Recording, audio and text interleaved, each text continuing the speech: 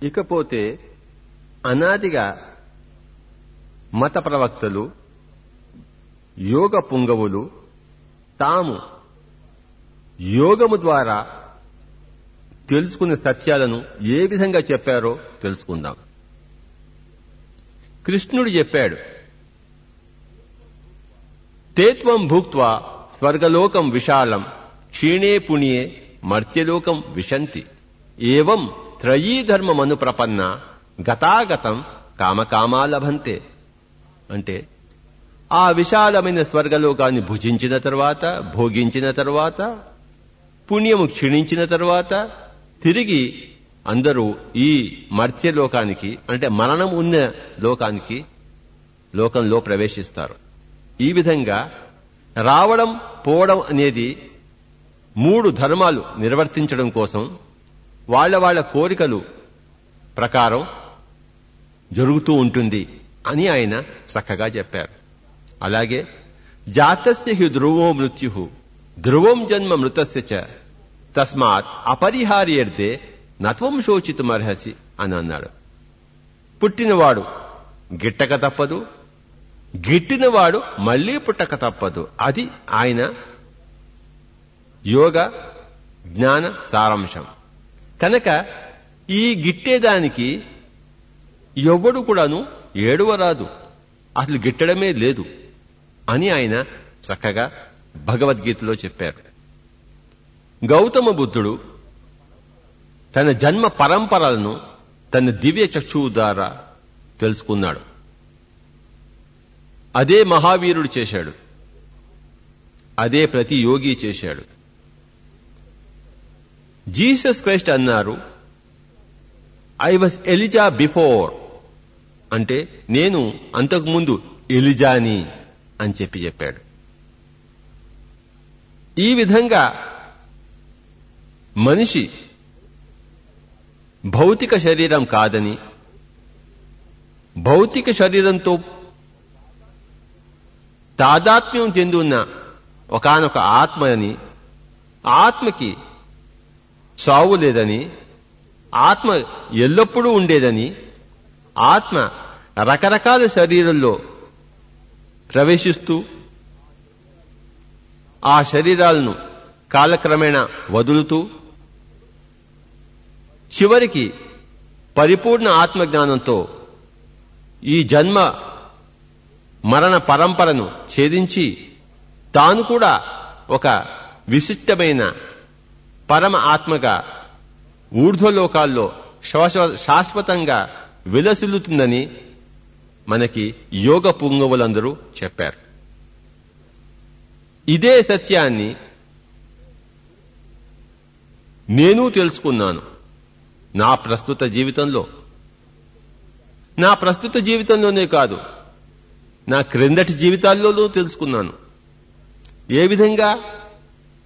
ఏ విధంగానైతే ఆ Jesus Christ తెలుసుకున్నాడో, ఏ విధంగానైతే ఆ బుద్ధుడు తెలుసుకున్నాడో, ఏ విధంగానైతే ఆ కృష్ణుడు తెలుసుకున్నాడో, అదే విధంగా నేను ధ్యానపరంగా తెలుసుకున్నాను. లక్షల మంది తెలుసుకున్నారు. ఇందులో విశేషమైన ప్రతిభ ఏమీ లేదు. ఆత్మలైన మనకి ఆత్మజ్ఞానం ఉండడం, ఆత్మానుభవం ఉండడం సామాన్యం. ప్రతి మనిషికి తన జీవితంలో చిన్నప్పటి నుంచి ఏదో ఒక సమయంలో చక్కటి ఆత్మానుభవాలు ఉండి తీరుతాయి. కానీ సగటు ఈ సామాజిక వ్యవస్థ వలన, మూర్ఖపు తల్లిదండ్రుల వలన ఈ ఆత్మానుభవాలు అణగద్రొక్కబడి ఉంటాయి. కానీ ఎవరైతే ఒకంత ధ్యానం చేసి, ఒకంత యోగాభ్యాసం చేసి తమ మనస్సులను ఆలోచన రహితం చేస్తారో, వెంటనే వారికి వారి సూక్ష్మ శరీర, వారి కారణ శరీర, మహాకారణ శరీరాలు అనుభవానికి వచ్చి సంబంధితమైన లోకాల్లో వాళ్ళు విహరించి అనేకానేక ఆత్మపరమైన సత్యాలు వెంటనే తెలుసుకుంటారు. అప్పుడు వాళ్ళకి అర్థమవుతుంది చిన్నప్పుడు వాళ్ళకి వచ్చిన అనుభవాలు ఎంత సత్యమైనవో. కనుక ధ్యానము చెయ్యని వాళ్ళకి ఈ ప్రశ్న అంటే మరణం తర్వాత ఏమిటి, ఉన్నదా జీవితం తర్వాత లేదా అన్న ప్రశ్న ఎన్ని యుగాలకైనా తీరని ప్రశ్నగానే, సమాధానం లేని ప్రశ్నగానే మిగిలిపోతుంది. కానీ ధ్యానం చేసే వాళ్ళకి వెంటనే ఆ ప్రశ్నకి సమాధానం దొరుకుతుంది. కనుకనే పిరమిడ్ స్పిరిచువల్ సొసైటీస్ వారి ధ్యేయం ఏమిటంటే ఈ ప్రశ్నకి సమాధానం ఎవరికి వారే ధ్యాన ముద్రలో ఉండి తెలుసుకోండి అని. ఏ శాస్త్రాన్ని నమ్మొద్దు, ఏ మతాన్ని నమ్మొద్దు, మన అనుభవాన్ని మనం నమ్ముదాం. కాసేపు హాయిగా కూర్చుని కళ్ళు మూసుకుని శ్వాస మీద ధ్యాస ఉంచుదాం. ఏ మంత్రము చెప్పకుండా, ఏ రూపము దాల్చకుండా శ్వాస మీద ధ్యాస పెడితే వెంటనే ఆ శ్వాస తగ్గిపోయి ఆలోచనారహిత స్థితికి చేరుకుంటాం. ఆ ఆలోచనారహిత స్థితిలో మన దివ్య చక్షువు ఉత్తేజితమవుతుంది, మన సూక్ష్మ శరీరం విడివడుతుంది. సకల సూక్ష్మ శరీర అనుభవాలు వెంటనే మనకి దర్శనమిస్తాయి. చావు అంటే ఈ సూక్ష్మ శరీరం విడివడడం మాత్రమే. చావులో కాని, నిద్రావస్థలో గాని, ధ్యానావస్థలో గాని సూక్ష్మ శరీరం అనేది స్థూల శరీరం నుంచి విడివడుతుంది. అయితే ధ్యానావస్థలో, నిద్రావస్థలో విడివడిన సూక్ష్మ శరీరం ఆ నిద్ర పూర్తి కాగానే, ఆ ధ్యానం పూర్తి కాగానే తిరిగి శరీరంలో ప్రవేశిస్తుంది. కానీ మరణ సమయంలో సూక్ష్మ శరీరం తిరిగి స్థూల శరీరంలో ప్రవేశించజాలదు. ఎందుకంటే ఆ సూక్ష్మ శరీరానికి, ఆ స్థూల శరీరానికి మధ్యవర్తిగా ఉన్న ఒకానొక ప్రాణమయ తీగ, సిల్వర్ కార్డ్ అంటారు, అది విఘటితం చెందుతుంది. కనుక సూక్ష్మ శరీరం స్థూల శరీరంలో ప్రవేశించలేదు. కానీ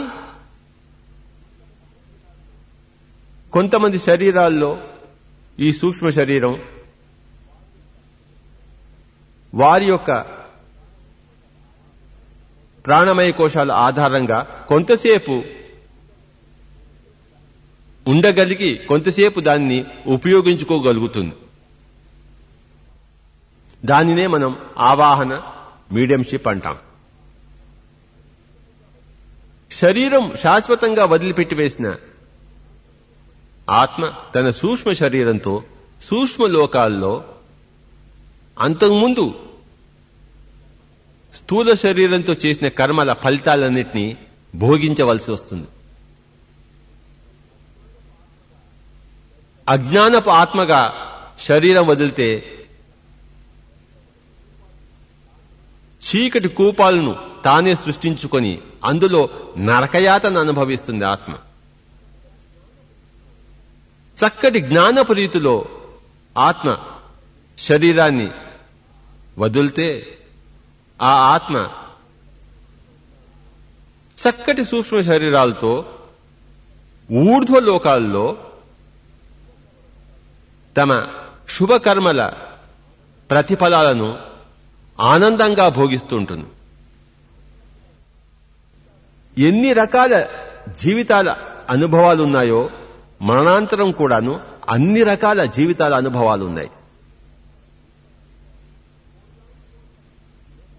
కోట్లాను కోట్ల లోకాలు ఉన్నాయి, కోట్లాను కోట్ల జీవిత మరణాంతర జీవిత రీతులున్నాయి. ఆ ఆత్మ సూక్ష్మ శరీరంతో అనేకానేక సూక్ష్మ లోకాల్లో తనకు తగిన అనుభవాలను అనుభవించిన తర్వాత ఆయా సూక్ష్మ శరీరాలను కూడా ఆత్మను వదిలిపెట్టివేసి కారణలోకాలలో ప్రవేశిస్తాయి. అక్కడ తమ గత జన్మ స్మృతులను గుర్తు తెచ్చుకుని ఏ విధమైన భౌతిక లోక కర్మల ద్వారా ఏ విధమైన సూక్ష్మలోక అనుభవాలను పొందిందో వాటిని విశ్లేషించుకుని మరొక జన్మకు సిద్ధపడుతుంది ఆత్మ. ఇవన్నీ కూడాను ధ్యానంలో ఎవరికి వారే తెలుసుకోవచ్చు. ధ్యానంలో కూర్చోగానే తెలియవు, రోజు సాధన చేయాలి. గత జన్మల్లో వారు చెందిన ఆత్మ పరిణతి యొక్క స్థాయిని బట్టి ఈ జన్మలో ధ్యాన ప్రక్రియ ద్వారా త్వరగానో అచిరకాలంలోనో అందరికీ ఈ యొక్క సూక్ష్మ శరీర కారణ శరీర అనుభవాలు అనుభవంలోకి వస్తాయి. ఇందులో నమ్మకానికి తావు లేదు, శాస్త్రీయ దృక్పథానికి తావు ఉంది. మన జీవితం సరిగ్గా జీవించాలంటే మొట్టమొదటగా ఈ మరణాంతర జీవితం ఉందా లేదా అని తేల్చేసేయాలి. తేల్చకపోతే మనం సరైన జీవితం జీవించలేం. ఎవరైతే ఈ మరణాంతర జీవిత ఉన్నదా లేదా అని చెప్పేసి తేల్చేసుకుంటారో తమ స్వంత ధ్యానం ద్వారా, అప్పుడే వాళ్ళు నిజమైన పరిపూర్ణమైన ఆస్తికులుగా తయారవుతారు. అంతవరకు వారు పేపర్ టైగర్స్, అంటే వాచక ఆస్తికులు, పేరుకు ఆస్తికులు. ధ్యానపూర్వకంగానే ఆత్మ జ్ఞానానుభవం ద్వారానే వాళ్ళు నిజమైన పరిపూర్ణ ఆస్తికులు అవుతారు. అప్పుడే వారి జీవితంలో కీచులాట, కొట్లాడుకోవటం, హింసాత్మక ప్రవృత్తి, జంతువధ, జంతు మాంస భక్షణ ఇలాంటివన్నీ కూడాను ఒక్కసారిగా మటుమాయమవుతాయి. ఏ కృష్ణుడిని నమ్మక్కర్లేదు, ఏ బుద్ధుడిని నమ్మక్కర్లేదు, ఏ ఇయాన్ స్టీవెన్సన్స్ ని నమ్మక్కర్లేదు, ఏ ఎలిజబెత్ క్యూబ్లర్ రాస్ ని, ఏ డాక్టర్ రేమండ్ మోడీని నమ్మక్కర్లేదు. మన స్వంత అనుభవాన్ని మనం నమ్మాలి. కనుకనే ఈ స్వంత అనుభవం అనేది మన చేతిలో వెన్నముద్ద లాంటిది. కొండ మీద కోతి కాదు. ఎప్పుడంటే అప్పుడు మనం హాయిగా కూర్చుని కళ్ళు మూసుకుని శ్వాస మీద ధ్యాస పెడితే మన దివ్యచక్షువు అంతలోనే తెరుచుకుని మనకి ఈ ఆత్మానుభవాన్ని చేతిలో వెన్నముద్దగా ప్రసాదిస్తుంది. మరణం అన్నది లేనే లేదు. There is no destruction whatsoever for anything. ఎప్పుడైతే ఈ పరమ సత్యం అవగతమవుతుందో ఆ జీవికి ఇంకా నవ్వే నవ్వు, శుభమే శుభం, శక్తే శక్తి, ఆటే ఆట, సంతోషమే సంతోషం. హర్షమే హర్షం, ఆనందమే ఆనందం, ఆరోగ్యమే ఆరోగ్యం. అలాంటి జీవులే ముక్త జీవులు. మోక్షము పొందిన జీవులు, నిర్వాణ పదవిని అధిష్ఠించిన జీవులు, ఎన్లైటెడ్ మాస్టర్స్. ముక్త జీవులే సమాజంలో సభ్యజీవులుగా మెలగగలరు. ముక్త జీవులే ఈ దివిని భువిగా మార్చగలరు. ముక్త జీవులే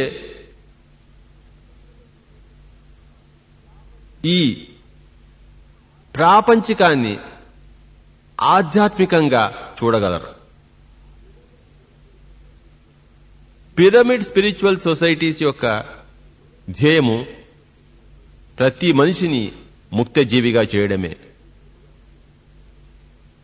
ప్రతి మనిషికి లేదు మరణం అన్న అనుభవాన్ని ప్రసాదించ ప్రయత్నించడమే ప్రతి పిరమిడ్ స్పిరిచువల్ సొసైటీ యొక్క ధ్యేయం. ప్రతి కణానికి, ప్రతి మొక్కకి, ప్రతి జంతువుకి, ప్రతి ప్రోటాన్కి, ప్రతి న్యూట్రాన్కి తెలుసు లేదు మరణమని, ఒక్క మానవుడికి తప్పితే. కనుక ప్రతి పశువు, ప్రతి ఏనుగు, ప్రతి సింహము, ప్రతి మొక్క ఎంతో సంతోషంగా హాయిగా జీవిస్తున్నాయి. ప్రకృతి అంతా సంతోషభరితంగా ఉంది. ఎందుకంటే ఆ యొక్క ప్రకృతాత్మలు తాము శాశ్వతమైన ఆత్మలని తెలుసుకుని ఉన్నవాళ్ళు. కనుకనే ఏ పశువు కూడా చంపబడుతుంటే అది సావధానంగా చస్తుందే గాని ఎదిరించదు. తనకు తెలుసు తాను శరీరాన్ని వదిలిపెడుతున్నాను, ఆత్మగా విహరిస్తానని చెప్పేసి. అయితే ఆ పశువుని వధ చేసి మానవుడు పాపం మూట కట్టుకుంటున్నాడు. అంతేగాని ఆ పశువు ప్రశాంతంగా చేస్తోంది, ఒక యోగి మరణాన్ని స్వీకరించినట్టు. ప్రకృతి నుంచి మనం నేర్చుకోవాల్సింది ఎంతైనా ఉంది. ప్రకృతిని వశపరుచుకోవాలని చెప్పేసి మానవుడు శతవిధాల ప్రయత్నిస్తున్నాడు. కానీ ప్రకృతిని గౌరవపూర్వకంగా చూడాలి, ప్రకృతిని నేర్చుకోవాలి అన్నదే ఒక సభ్య మానవ రీతి, ఒక ముక్త మానవ జీవిత విధానం. కనుక లేదు మరణం అని విశ్వంలో ఉన్న ప్రతి ప్రాణి ఘోషిస్తూ ఉంటే కేవలం పరిణతి చెందని మానవ ఆత్మల మటుకు మరణ భయంతో కంపిస్తున్నాయి. మరొకసారి తెలుసుకోండి, మరణం లేదు, లేదు మరణం. శాశ్వతంగా మరణం లేదు అనే సత్యం తెలుసుకొని వెంటనే భయం నుంచి విముక్తులు కండి. అప్పుడే హాయి అయిన జీవితం ఇప్పుడే మానవుడు అనుభవిస్తాడు. చనిపోయిన తర్వాత, అంటే ఈ భౌతిక కాయం వదిలిపెట్టి వేసిన తర్వాత సగటు మానవులకి, అంటే ఏమాత్రం ఇంగిత జ్ఞానం ఉన్న ఆత్మలకు అయినా, మామూలు జ్ఞానం ఉన్న ఆత్మలకైనా స్వర్గ సుఖాలు అనుభవిస్తారు. పూర్తి ఆత్మ పరిణతి చెందవలసిన అవసరం లేదు, చక్కటి లోకాల్లో విహరిస్తారు. అయితే పరిపూర్ణ ఆత్మజ్ఞానం ఉన్నవాళ్లే ఇప్పటి నుంచే అలాంటి స్వర్గ సుఖాలను అనుభవిస్తారు. అంటే చనిపోయిన తర్వాత సర్వసాధారణంగా అందరికీ సుఖాలు ఉంటాయి. ఎక్కడో కొన్ని ఆత్మలకు తప్పితే, మరీ దుర్దశలో ఉన్న ఆత్మలకు తప్పితే, మరీ మూర్ఖమైన ఆత్మలకు తప్పితే, మరీ హింసాత్మకులైన ఆత్మకులు తప్పితే. కానీ ఎంత మంచివారైనా ఈ శరీరంలో ఉన్నప్పుడు రకరకాల మన ప్రలోభాలకు ఆత్మజ్ఞానం లేనప్పుడు లోను కావాల్సిందే. వాళ్ళు ఆత్మ శాంతి లేకుండా పరితపించవలసిందే, ఎంతటి మంచివారైనా సరే. కనుక చనిపోయిన తర్వాత కాకుండా చనిపోకముందు ఇప్పుడే మనం అద్భుతమైన సుఖశాంతులతో విలసిల్లాలంటే అది మన మంచి కార్యాల వల్ల ఏమాత్రమూ సాధ్యము కాదు. అది కేవలం ఆత్మ అనుభవం ద్వారానే, ఆత్మ జ్ఞానం ద్వారానే సాధ్యం. కనుకనే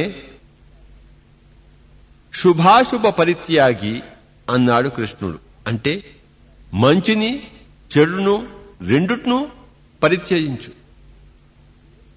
నీలో నీవు నిమగ్నం కా, అంటే ధ్యానం చేయి, యోగివికా. అప్పుడే నీకు శాశ్వతమైన సుఖశాంతులు ఇప్పటి నుంచే లభిస్తాయి. చనిపోయిన తర్వాత అత్యంత ఊర్ధ్వలోకాలకు వెళ్తారు, చేరుతారు, తిరిగి ఈ లోకానికి రారు అని ఆ కృష్ణుడు, ఆ గొప్ప ఆధ్యాత్మిక శాస్త్రవేత్త గీతలో ప్రవచించాడు. కనుక ఈ క్షణం నుంచే మనం పరమ సుఖాలను అనుభవించాలి. ఎలాగూ చనిపోయిన తర్వాత సుఖాలను అనుభవిస్తాం కదా, అప్పుడే అనుభవిద్దాం. ఇప్పుడు మనకు శాంతి ఉంటేనేమి, అశాంతి ఉంటేనేమి, రోగం ఉంటేనేమి, అనారోగ్యము ఉంటేనేమి అని అనుకోకూడదు. ఇప్పుడు మటుకు ఎందుకు రోగం ఉండాలి, ఇప్పుడు మటుకు ఎందుకు అశాంతి ఉండాలి, ఇప్పుడు మటుకు ఎందుకు అసుఖం ఉండాలి.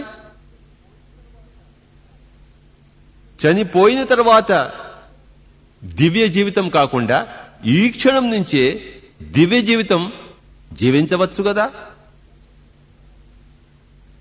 తప్పకుండా జీవించవచ్చు. తప్పకుండా జీవించాలి అన్నదే పిరమిడ్ స్పిరిచువల్ సొసైటీస్ యొక్క ధ్యేయం. ప్రతి మనిషి ఇప్పటి నుంచే దివ్య జీవితం, ఈ క్షణం నుంచే దివ్య జీవితాన్ని సంతరించుకోవాలి. ఇప్పటి నుంచే, ఈ క్షణం నుంచే అమర సుఖాన్ని అనుభవించాలి. ఈ క్షణంలోనే తనకి మృత్యువుకి సంబంధం లేదు అని తెలుసుకుని శాశ్వత ఆనందాన్ని పొందాలి. కనుక ఆ యొక్క దివ్య జీవితానికి, ఆ యొక్క శాశ్వత ఆనంద జీవితానికి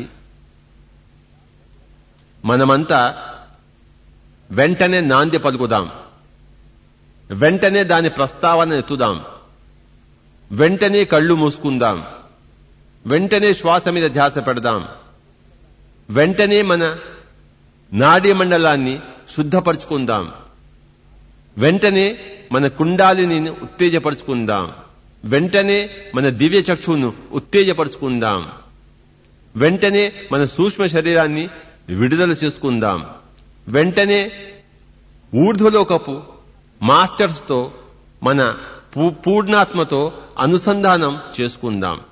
వెంటనే మన జన్మ పరంపర తెలుసుకుందాం. వెంటనే మన కర్మ పరంపర తెలుసుకుందాం. వెంటనే ప్రకృతాత్మలతో అనుసంధానం చేసుకుందాం.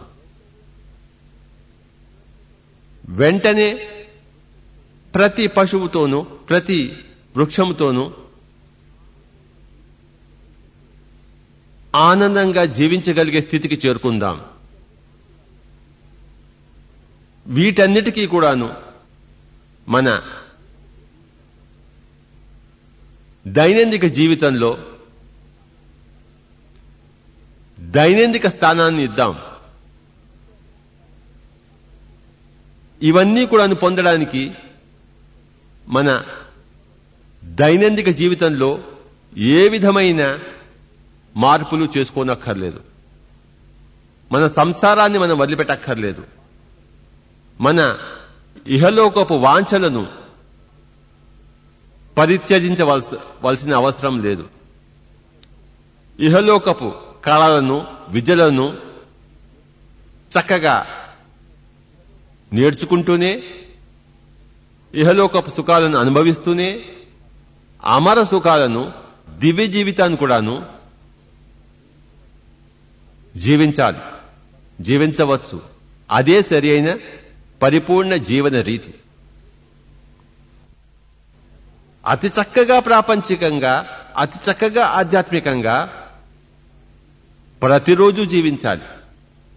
అదే దివ్య జీవితం యొక్క పూర్ణ స్వరూపం. అందుకోసమే మరణ భయం తీసేసేయాలి.